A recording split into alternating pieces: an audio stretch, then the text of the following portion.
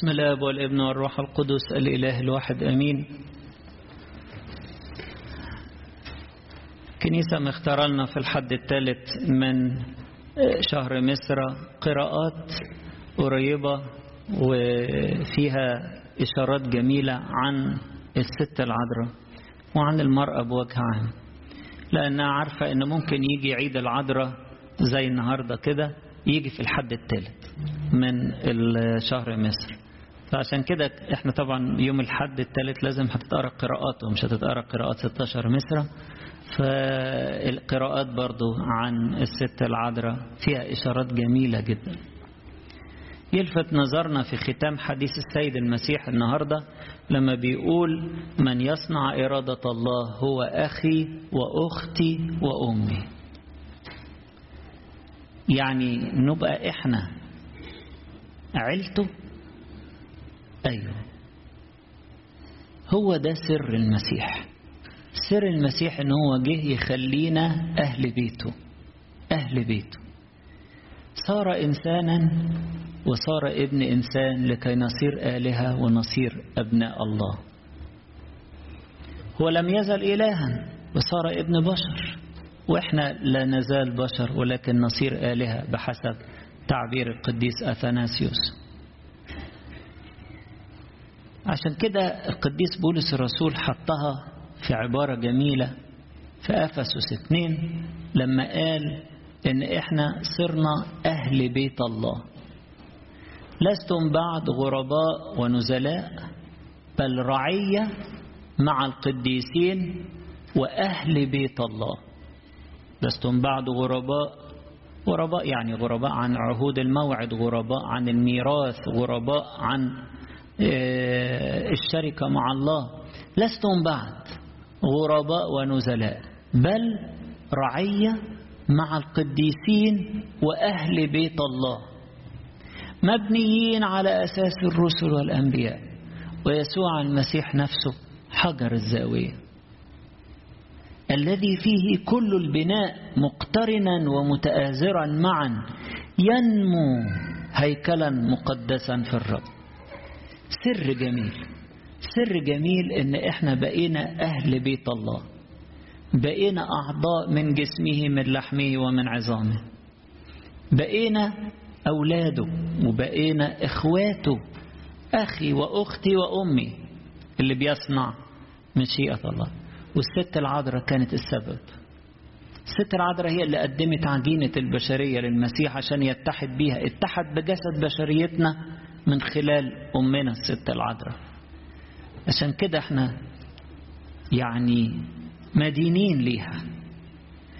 إذا كنا احنا أهل بيت الله فهي لها مكانة مرتفعة في العيلة بنفتخر بيها. هي السبب اللي خلتنا بقينا جوه عيلة ربنا، أو زي ما بيقول البعض عائلة الثالوث القدوس. بقينا أعضاء في العيلة، أبناء لله الآب، أعضاء في جسد الابن وهيكل للروح القدس. بقينا عيلة ربنا عن طريق الست العذراء اللي قدمت له عجينة البشرية لكي يتحد بها. ده معنى ان احنا بقينا ابناء الله او بقينا اهل بيت الله. كيف صرنا اهل بيت الله؟ زي ما قلت المسيح صار انسانا لكي نكون آلهة. المسيح اتجسد واتحد بينا وسكن فينا لكي نسكن فيه. فبقينا اهل بيته لما اتدفنا معه وقمنا معه في المعمودية، اتغرسنا في جسده، دخلنا في عضوية العيلة. لما ولد بيتولد يعني أو أي طفل أو طفلة بيتولدوا بحسب الجسد بياخدوا اسم العيلة، يقولك ده في عضو جديد في العيلة اهو، بقى له شهادة ميلاد وبقى عضو في العيلة. هكذا برضو المعمودية بتدخلنا في عضوية جسد المسيح وعضوية الملكوت. شهادة المعمودية الورق دي يعني حاجة تذكارية كده، ملاش قيمة كبيرة، لكن في شهادة أعظم من الآب بيقول فيها هذا هو ابني الحبيب الذي به سررت. الله، الكلمة دي ما تقالتش بس عن المسيح، لا دي تتقال عن كل واحد طالع من جرن المعمودية. هذا هو ابني الحبيب الذي به سررت. دخل في عضوية جسد ابني فنال التبني، بقى ابن ليا. قديس يوحنا في رسالته الإصحاح 5 رسالته الأولى يقول كده في الإصحاح 5: كل واحد بيؤمن له هذه الشهادة في نفسه. كل واحد جوه قلبه في الشهادة دي، والصوت ده بيسمعه جوه قلبه: هذا هو ابني الحبيب الذي به سررت. فصرنا أبناء الله لما اتغرسنا في جسد المسيح، صرنا أهل بيت الله وروح الله ساكن فينا. طيب يا ترى ايه هي امتيازات أهل بيت الله؟ هذه امتيازات كبيرة جدا جدا. دول دايما فرحانين، دايما في سلام، لأنهم ثابتين في ملك السلام. حتى لو كان العالم اللي حوالينا مضطرب، حتى لو كان مضطرب، العالم نعم زي البحر اللي مش ممكن يهدى دقيقة ويهيج الدقيقة اللي وراها. لكن ولاد ربنا في سلام، أهل بيت الله عايشين في فرح. والسيد المسيح يقول كده: لما تحفظوا وصاياي يثبت فرحي فيكم. يبقى العالم كله اضطراب وأحزان، ولاد ربنا في فرح. عشان كده الكنيسة تلقى بالستة العذراء أنها بدء الأفراح. فتحت لنا الطريق للفرح، فتحت لنا الطريق أن احنا نكون أهل بيت الله. فبدء الأفراح. ولاد ربنا من الامتيازات اللي هم عايشين فيها ان هم مطمنين ان هم ليهم ميراث، مش مستنيين حاجة من الارض خالص. نسأل انا ليه في الارض؟ خايفة يفقدوا الحاجات اللي عندهم، خايفين يفقدوا صحتهم، خايفين يفقدوا ممتلكاتهم، خايفين يفقدوا بعض الناس احبائهم، عايشين في قلق. وشركات التأمين بقى ايه؟ تشتغل بس ما تديش امان، بتديش سلام. أهل بيت الله في سلام، ميراثهم ثابت ليهم في السماء. ميراثهم ميراث سماوي لا يفنى ولا يتدنس ولا يضمحل، محفوظ لهم في السماوات. هم أهل بيت الله، يورثوا في مجده وفي ملكه العظيم المجيد المفرح. كمان بقى ليهم سكة قدوم لدى الآب، في الإنجليزي جاية أفضل access. بقى ليهم سكة مفتوحة، طريق مفتوح بينهم وبين ربنا. بقى في ابن محتاج ياخد مواعيد وياخد يعمل واسطة عشان يقابل باباه. ازاي يعني؟ ده ابنه، ده يتصل في اي وقت ويتكلم في اي وقت، وسكته مفتوحة مع باباه في اي وقت. احنا بقينا كده مع ربنا في المسيح. بقى لينا قدوم لدى الآب، زي ما قال القديس بولس الرسول في أفسس 2 برضه: لنا قدوم لدى الآب. بقى لنا ميراث أبدي لا يفنى ولا يتدنس ولا يضمحل. أهل بيت الله عايشين في عيلة جميلة، كل أعضائها شبه المسيح. المفروض كده، كل أعضاء العيلة مغروسين في المسيح وشاربين من روحه، فبيبقوا شبهه.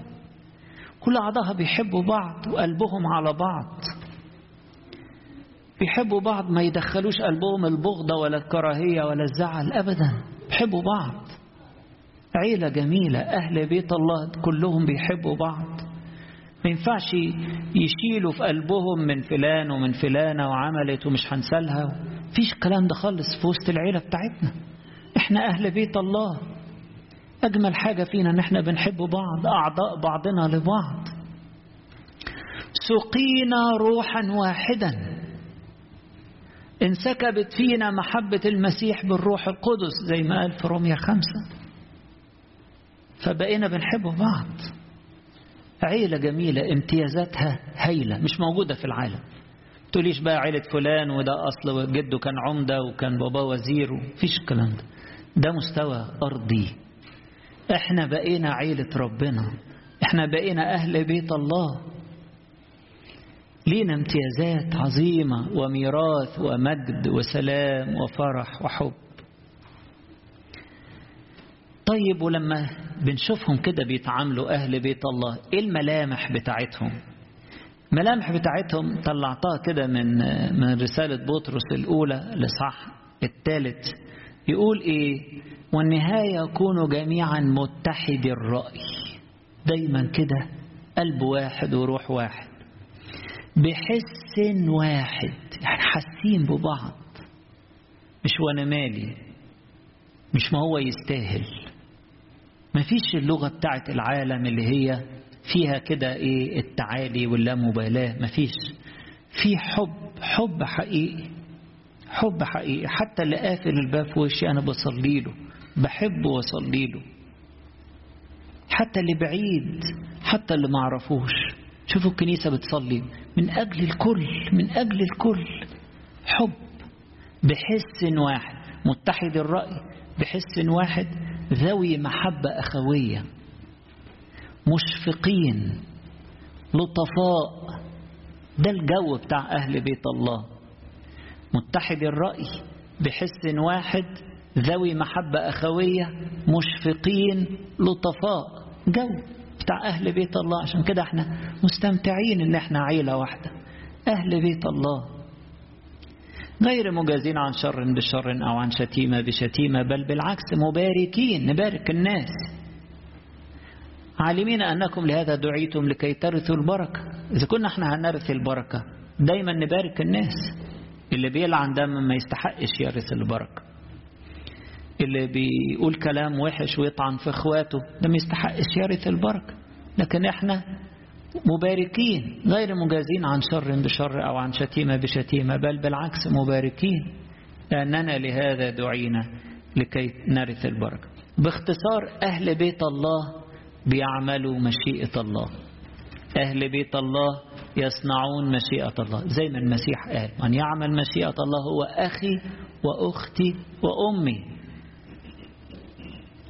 وده يفهمنا إن السيد المسيح ما كانش بيقلل من قيمة العذراء وإخواته اللي كانوا واقفين بره. بالعكس، ده بيقول أنا جاي مش مجرد علشان يبقى ليا عيلة صغيرة أم وشوية قرايب، لا، ده أنا جاي عشان أدعو البشرية كلها تبقى أهل بيتي، أدعو البشرية كلها تبقى عيلتي. أنا جاي بقيت واحد من البشرية عشان البشرية كلها، بس من يعمل مشيئة الله.